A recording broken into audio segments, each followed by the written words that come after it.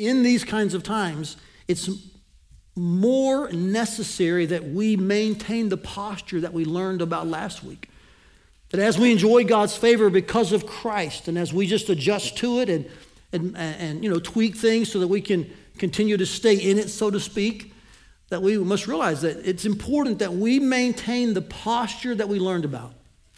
It's a two-word posture. Will you help me remember it? Will you review it with me? Men, at the breakfast yesterday morning, I asked you to help me here, so let's be a prompter for the rest of the church, can we? The two words that describe our posture at all times, we must what? Stand strong. So yes, in the times when the Lord is working, we see His favor and we humbly get underneath it and it brings us joy. In that very time, as well as other times, we must realize there is still an enemy. There is a battle. And our one posture must be to, say it with me, stand strong. This is the duty and the singular posture of the Christian soldier involved in spiritual warfare, even while they're experiencing the victory of Christ. It's what we do. It's what you do. And it's what I do. We stand strong. Now, we haven't just done that in the last few weeks. I've seen you do that for well over a year. When many churches in our community and in the world, in fact, were being derailed from the mission of God during a pandemic. And too many churches saw hurdles as reasons to stop. You instead saw them as opportunities. And you stood strong and you refused to let preference issues take center stage. Even in our own personal differences, Satan would have loved to see us detoured and divided over those differences or those opinions. But you stood strong on God's mandate to make disciples who make disciples who make disciples and to not forsake meeting together. Thank you for standing strong. I know some of you are standing strong personally and in your families.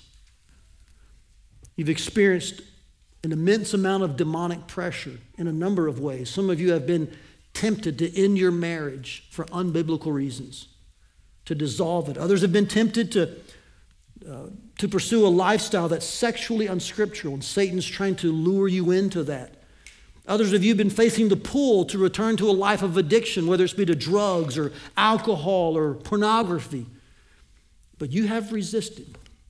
There are stories in our church that just keep popping up of folks who are resisting the pull and lure and temptation of Satan. And today you're still married. Hallelujah. You're living purely.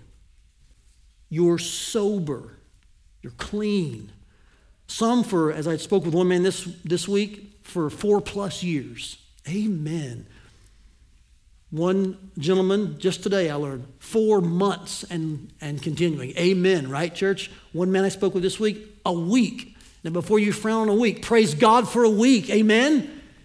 It's men and women who are resisting the pull of Satan and standing strong.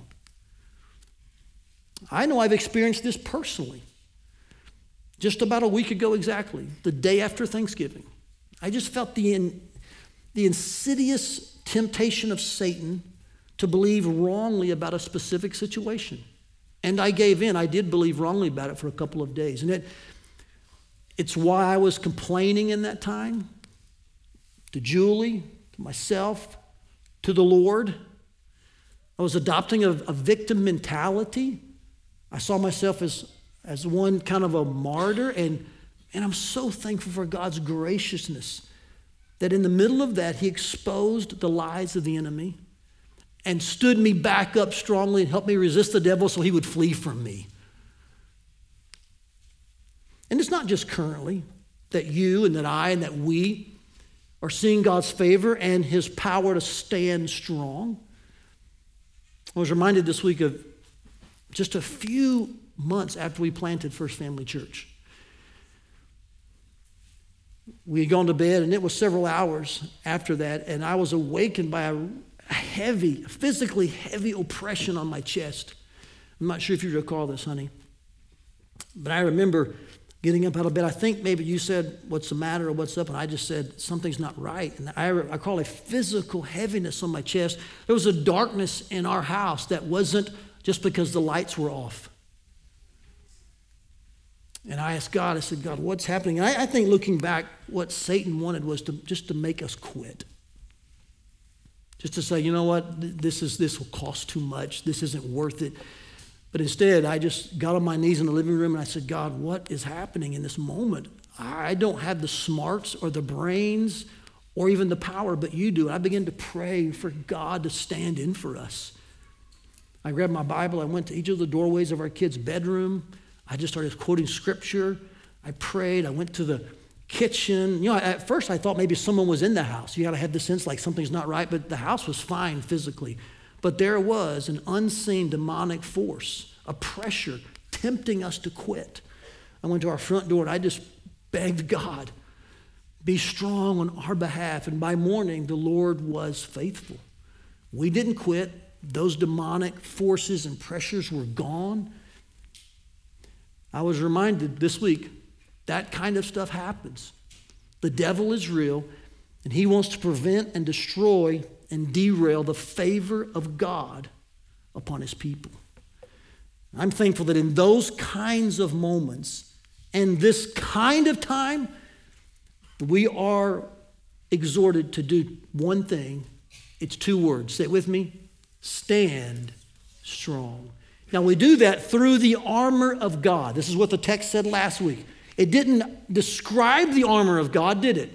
But it simply referenced it twice. This is how we stand strong in God's armor. And now between verses 14 and 20, these 7 verses of chapter 6, he actually describes now this armor of God, the avenue, the platform through which and by which we can stand strong. So follow along with me as I read this text for us. Ephesians 6, beginning in verse 14. Stand therefore, very fitting intro, isn't it? This is his main goal. Stand therefore, and here's how. Having fastened on the belt of truth, having put on the breastplate of righteousness, and as shoes for your feet, having put on the readiness given by the gospel of peace. In all circumstances, take up the shield of faith with which you can extinguish all the flaming darts of the evil one. And take the helmet of salvation and the sword of the Spirit, which is the word of God, praying at all times in the Spirit with all prayer and supplication. To that end, keep alert with all perseverance, making supplication for all the saints, and also for me, that words may be given to me in opening my mouth boldly to proclaim the mystery of the gospel, for which I'm an ambassador in chains, that I may declare it boldly as I ought to speak. Here Paul describes the armor of God. He mentions it twice earlier. Now he gives us a description of it. And my hunch is this, that some of you may be thinking, okay, Paul has this in mind, primarily this Roman soldier, and he's kind of picking off pieces of the armor and just making an allusion to things we wear spiritually. But I don't think that's what Paul's doing primarily. Is he using a soldier as an analogy? Yes. But what's really in Paul's mind is a word picture from Isaiah. In fact, if you were to take these phrases between verses 14 and 20, you would find many of them descriptive of Christ, the Messiah, in Isaiah chapter 11, Isaiah 52, and Isaiah 59. Jot those down. Read those later in your small group, perhaps around with your family. What Paul here has in mind is not the Roman soldier. He has the ultimate warrior of God's family, Jesus Christ, who has fought for us and has won for us. This is what Paul is describing, and I might even add, this is who Paul is describing. And it makes sense now why this armor is God's, why it belongs to him, because it describes the Son of God and what he wore in his battle against Satan, and now what we can wear. It also helps us understand when Paul says to put on the new man, put on the new self. In one sense, he's saying put on Christ. And so the armor of God is, in one sense, Christ himself.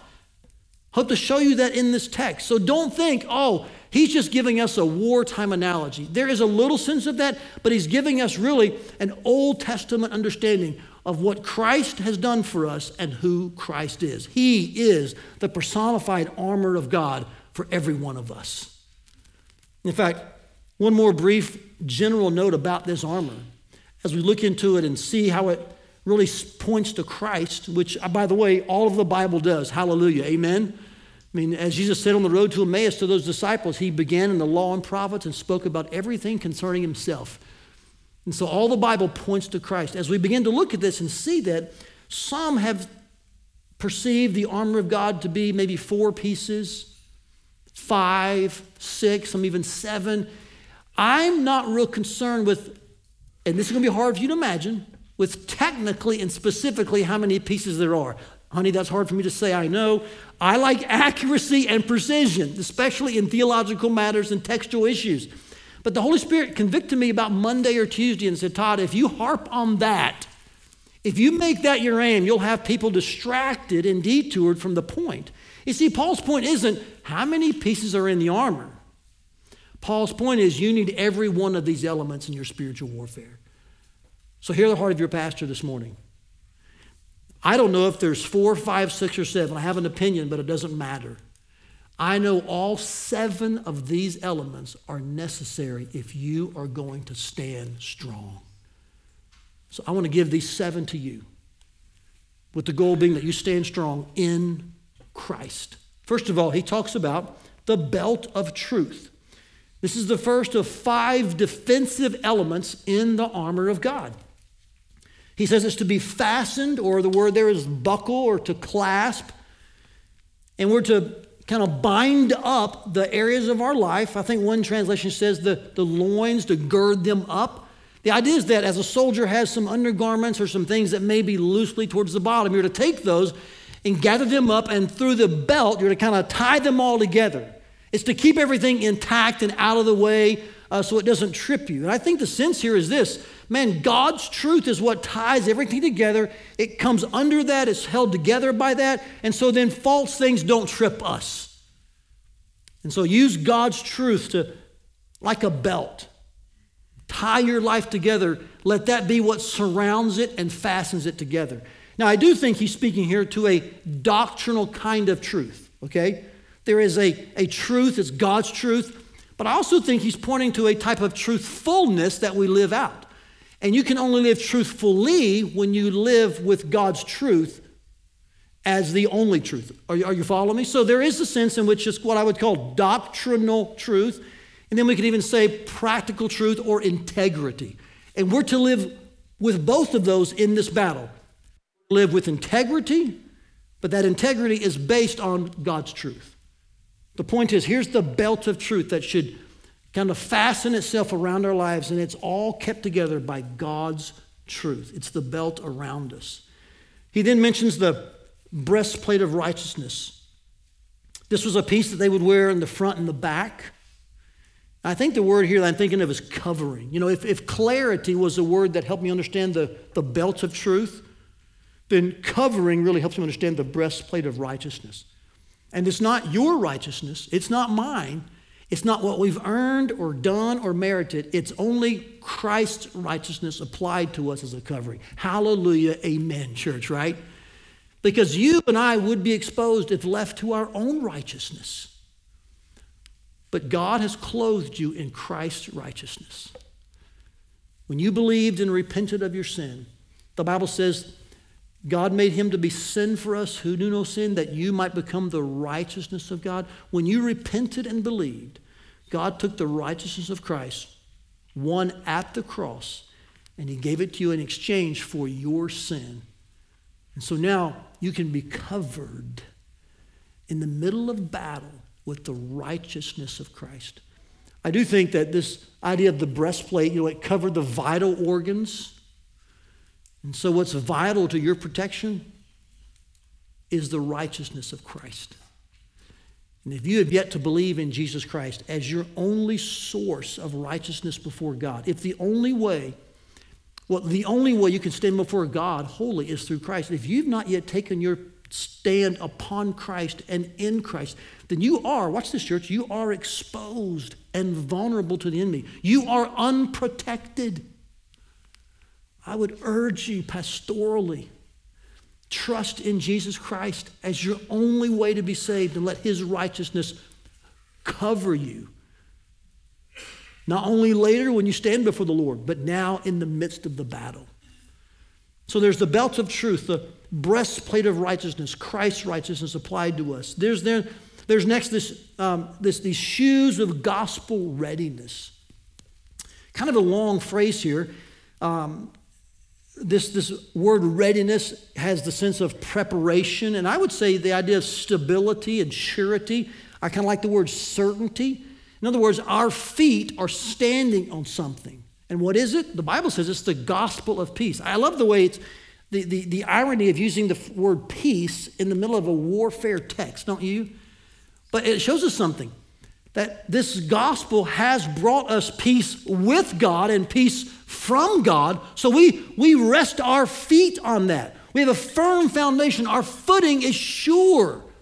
Not because of what we've done, because of what Christ has done. He's won the battle. He has brought peace to mankind, to all who believe. So church, our feet are on that. It's a place of certainty. When you're in the battle, you're not resting or standing on what you've done. You're standing with surety and certainty on what Christ has done. That he has won the battle. He has brought peace.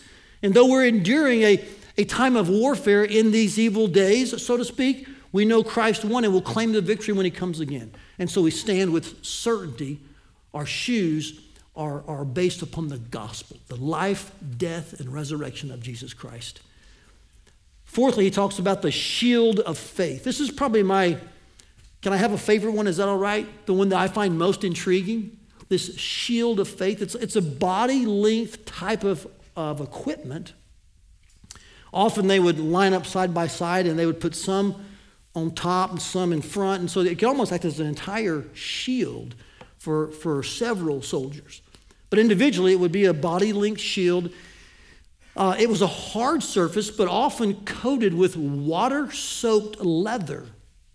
You say, why was the leather water-soaked? Well, in that day, often the enemy would they would dip their arrows in tar or pitch and then fire them. But a water-soaked leather shield would often extinguish the arrows that would hit their shield. And so Paul draws on that to describe this shield of faith we have. It extinguishes the flaming darts of the devil, the evil one.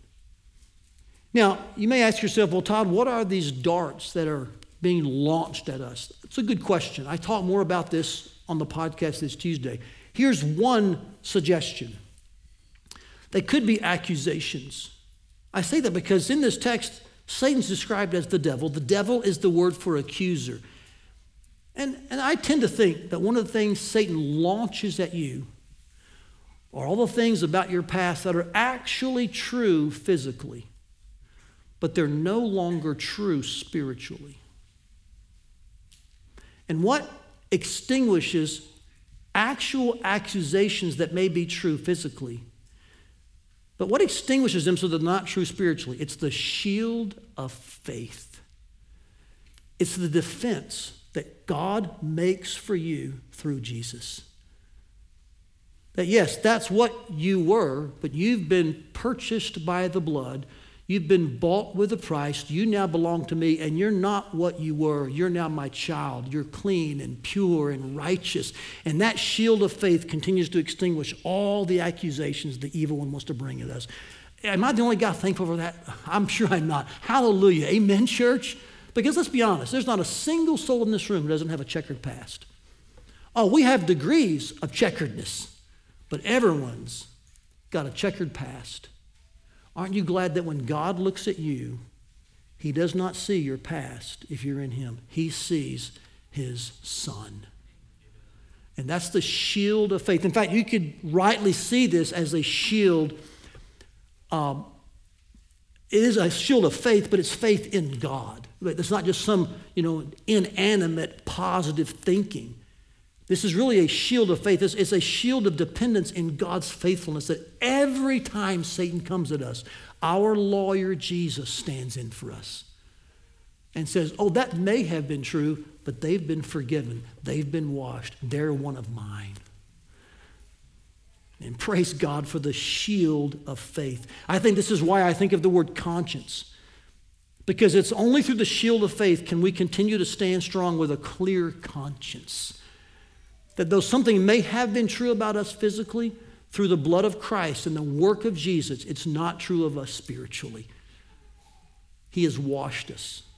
And our conscience is clear because of the shield of faith, the trust and dependence in what Jesus has done. Amen.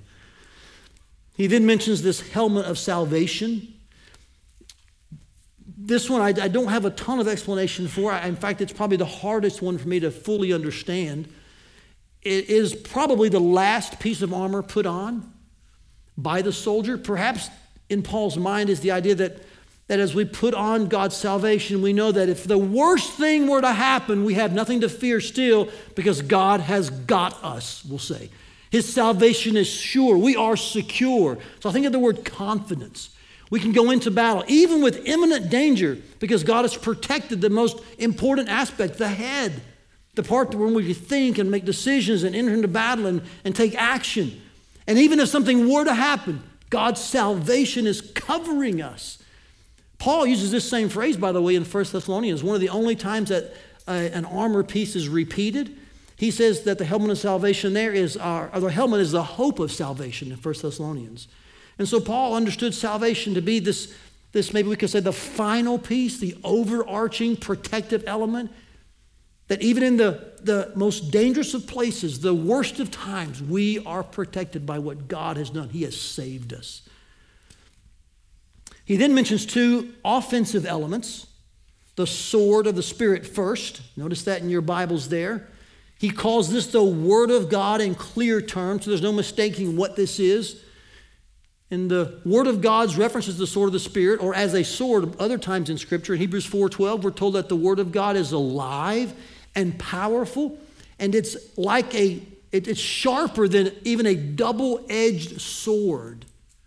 And so this sword, which by the way, in this context, the word means a short sword, one for hand-to-hand combat. If you recall, that's the word for wrestle earlier in verses 10 through 13. So as we engage in hand-to-hand kind of close encounter combat, not with those that we see, not with flesh and blood, but as we engage in close combat with cosmic powers and demonic forces, rulers, authorities, and those types of things, this regime, these schemes of Satan, we need a close, short kind of sword for these encounters. And that sword is the Word of God. We are foolish to think that we can survive a battle with Satan without Scripture. This is the offensive weapon, and I'll say of choice, because it defeats Satan every time, which is why Jesus used it exclusively. We have the temptation of Christ recorded in the Gospels. In those Gospels, it's clear every single temptation that Satan brought to Christ, he countered with Scripture. And I don't think I'm out of bounds to say none of us here fight Satan near as well as Jesus. And if he used Scripture, guess what? You should use Scripture. In fact, let me just bear down here a little bit in a pastoral way and be ever so plain and frank. The best habit you could develop as a Christian is to read your Bible on a regular basis. And by regular, I'm not afraid to say daily is a great place to start. In fact, surveys show us, and I've said this before, I'll repeat it because it needs repeated.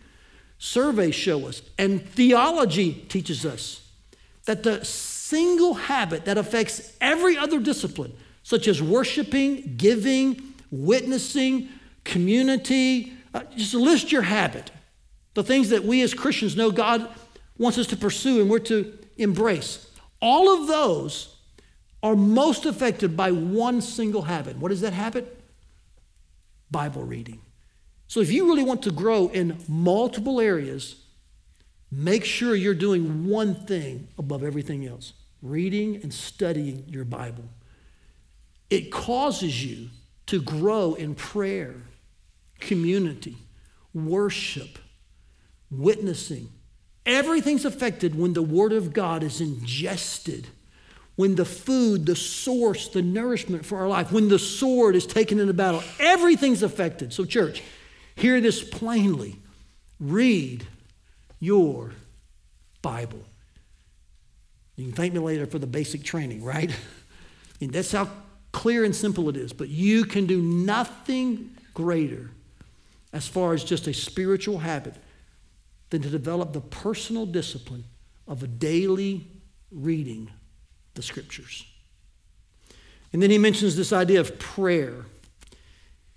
I don't think prayer is part of the armor. So at least I got that out there a little bit, right? I think it's probably the 6 things mentioned before. But did you know this, that prayer is the most mentioned word in this section? In these 7 verses, prayer is mentioned more than anything. So we would be foolish. We would be unaware of the point of the text, or at least the overriding nature of the text, if we left out the most important and most mentioned word. Paul is saying prayer must be the environment, the atmosphere in which this armor is used and absorbed and put on. And this is the environment that must always exist, the idea of praying. Look what he says in verse 18. Praying at all times in the Spirit, with all prayer and supplication. Another word for prayer, just a different form of it. And then he mentions supplication again at the end of verse 18. So multiple times in multiple ways, Paul says prayer needs to be the consistent environment and atmosphere. And it was for Jesus, do you recall? In his greatest moment of temptation. I would say if you were to chart the aggressive temptations of Christ upon Jesus, the pinnacle one would be in the Garden of Gethsemane. And what was Jesus doing there? Praying. It's further accented by this. When he left that time of prayer, he found his disciples and they were sleeping. He said to them, pray that you don't enter into temptation. So can I urge you not to underestimate the importance and necessity of the posture of prayer while you're standing strong. We say it like this around here. Prayer is our first and best action. We can say prayer is our first and best reaction. You can say prayer is our first and best response. Take your pick. Here's what I want to make sure you hear. Prayer is first and best. And whatever comes your way, whatever you're facing, prayer should be our first and best next step. We may do other things. We probably should. But we should always pray and not faint, as the Scriptures say. I hope this gives weight to our prayer gathering coming up in December, just about a week and a half away, December 15th, right here on a Wednesday evening. We've structured it with our family team in mind. We've worked together to create moments and places where families can pray together. We'll have open mics. There'll be scripture read. There'll be prayers made. We'll have times of prayer for healing with the elders. There'll be a place in the middle where if you have to get your child to bed, we understand that, maybe a little earlier than we're done, you can leave without guilt. We're good with that. I just want to make sure you know that there's a time coming in about a week and a half, we're just going to gather as a church and pray. Are those important? Yes. Try to adjust your schedule best you can to be here to pray with your church. It doesn't mean that individual prayer is not important. We need closet prayer and we need community prayer, because prayer must be the consistent environment we're living in as we stand strong. And I just personally am very thankful for the way over the last probably 6 or 7 years. This will be helpful to those of you that are new. We have well over 200 new people in the last, 11 months. I'm so thankful for the way that God has just kind of embedded in a deeper fashion our need and dependence upon prayer in this church. We have regular prayer gatherings. They're always worship-based, scripture-fed, and spirit-led. We have regular prayer in our small groups. We have a prayer team that meets weekly. They're going to begin to meet monthly next year. We have a group of women who meet by Zoom to pray. And I know there's other folks who are praying regularly that we don't even know about, prayer warriors. Church, we can never underestimate the value and necessity of praying. It is the consistent environment in which the armor of God is exercised and donned, okay?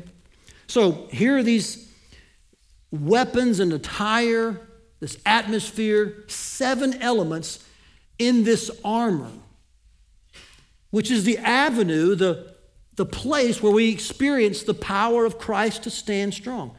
I'll just give them to you in a succinct type of running list. We'll take away some of the modifiers and we'll just get to the real core of the armor of God. It is truth, righteousness, the gospel, salvation, faith, or we could say God's faithfulness, the word, and prayer. 7 elements that are vital if you're going to stand strong. Now, hang with me. As I mentioned to you earlier that all of these, I should say most of these, especially the first few, are really taken from the Old Testament when the Messiah is described, Jesus Christ, as our ultimate warrior, as the one who has fought and will fight for us. So we can say textually that all of these things really are Jesus for us. For he is God's truth. He is God's righteousness. He is the good news of God. He is the salvation of God. He is the faithfulness of God. He is the Word of God, and he no doubt prays for us in the presence of God. So when you hear someone say, put on the armor of God, I don't want your mind to run to 7 static type of inanimate, spiritual types of clothes. I want your mind to run, yes, I'm going to put on Jesus. I'm going to put on the Son of God. And the very elements, the very attire, the very things that Jesus wore, and I would say to you, the very things that Jesus was, he gives to you so you can stand strong in his might. And when you put on the armor of God, you are, in a very real sense, putting on Jesus. And this is why you can stand for him. Because in these very things, Jesus fought for you. And he does fight for you. He's the ultimate warrior. He's the one in which these are seen perfectly. And in righteousness and truth and in salvation, the gospel and prayer and the word and faithfulness, Jesus fought for you. He won the battle for you. So church, you can and will stand for him. You don't have to muster up some kind of strength somewhere, manufacture some type of energy, or have some type of positive thinking. All you've got to do is look to Jesus, who fought for you, who fights for you, and who will fight for you, and say in his strength, I'm going to stand strong. That's really our take-home truth today, is that because Jesus fights for you, you can stand for him. You will stand for him. This is what his children do. We stand strong because he won for us. In fact, would you just say this simple take-home truth with me? Because Jesus fights for me, I will stand for him. And church, let's just be clear. He did fight for you in the past at the cross. There he won the victory definitively. He said, it is finished. He is fighting for you at the throne. Even now, when Satan launches those accusations at you, it's Jesus who steps in and said, that's not who that is. He intercedes. He defends you. And he will fight for you. When he comes again and crushes Satan under his feet, Jesus will remove forever the presence of Satan. Hallelujah. Now we have been freed from its penalty and power, yes. But when Jesus comes in the future and fights for us physically and visibly and personally at his second coming, he'll remove the very presence of Satan. Aren't you glad that Jesus has fought for you, is fighting for you, and will fight for you? That's exactly why you can stand for him, because the ultimate warrior has won the battle already. In fact, while we're thinking about how Jesus has fought and is fighting and will fight for us, can we just take a moment in this exact space to remember that in communion? A little different than in normal weeks, but could you take your elements with me? And while our minds are fresh upon how Jesus has fought for us and intercedes for us and stands in for us still, will you take the 2 elements? And I'm just going to give you an opportunity this morning to remember them both and take them together. Remember these elements as you're preparing them. They remember the body of Christ sacrificed for us. This is where he laid down his life. And as odd as it sounds, it was a life of surrender to God's will. That's where the victory was. And then he shed his blood for us. The cup remembers that. And so in both the wafer and the juice, we're remembering the death of Christ. But it was the death of Christ that purchased our redemption. It was on that cross where Jesus said, "It is finished." And 3 days later, God raised him from the dead, declaring the sacrifice was completely satisfactory, eternally redemptive. And now we remember that victory when he fought for us at Calvary in this way. So church, take the bread and the juice and remember Jesus together.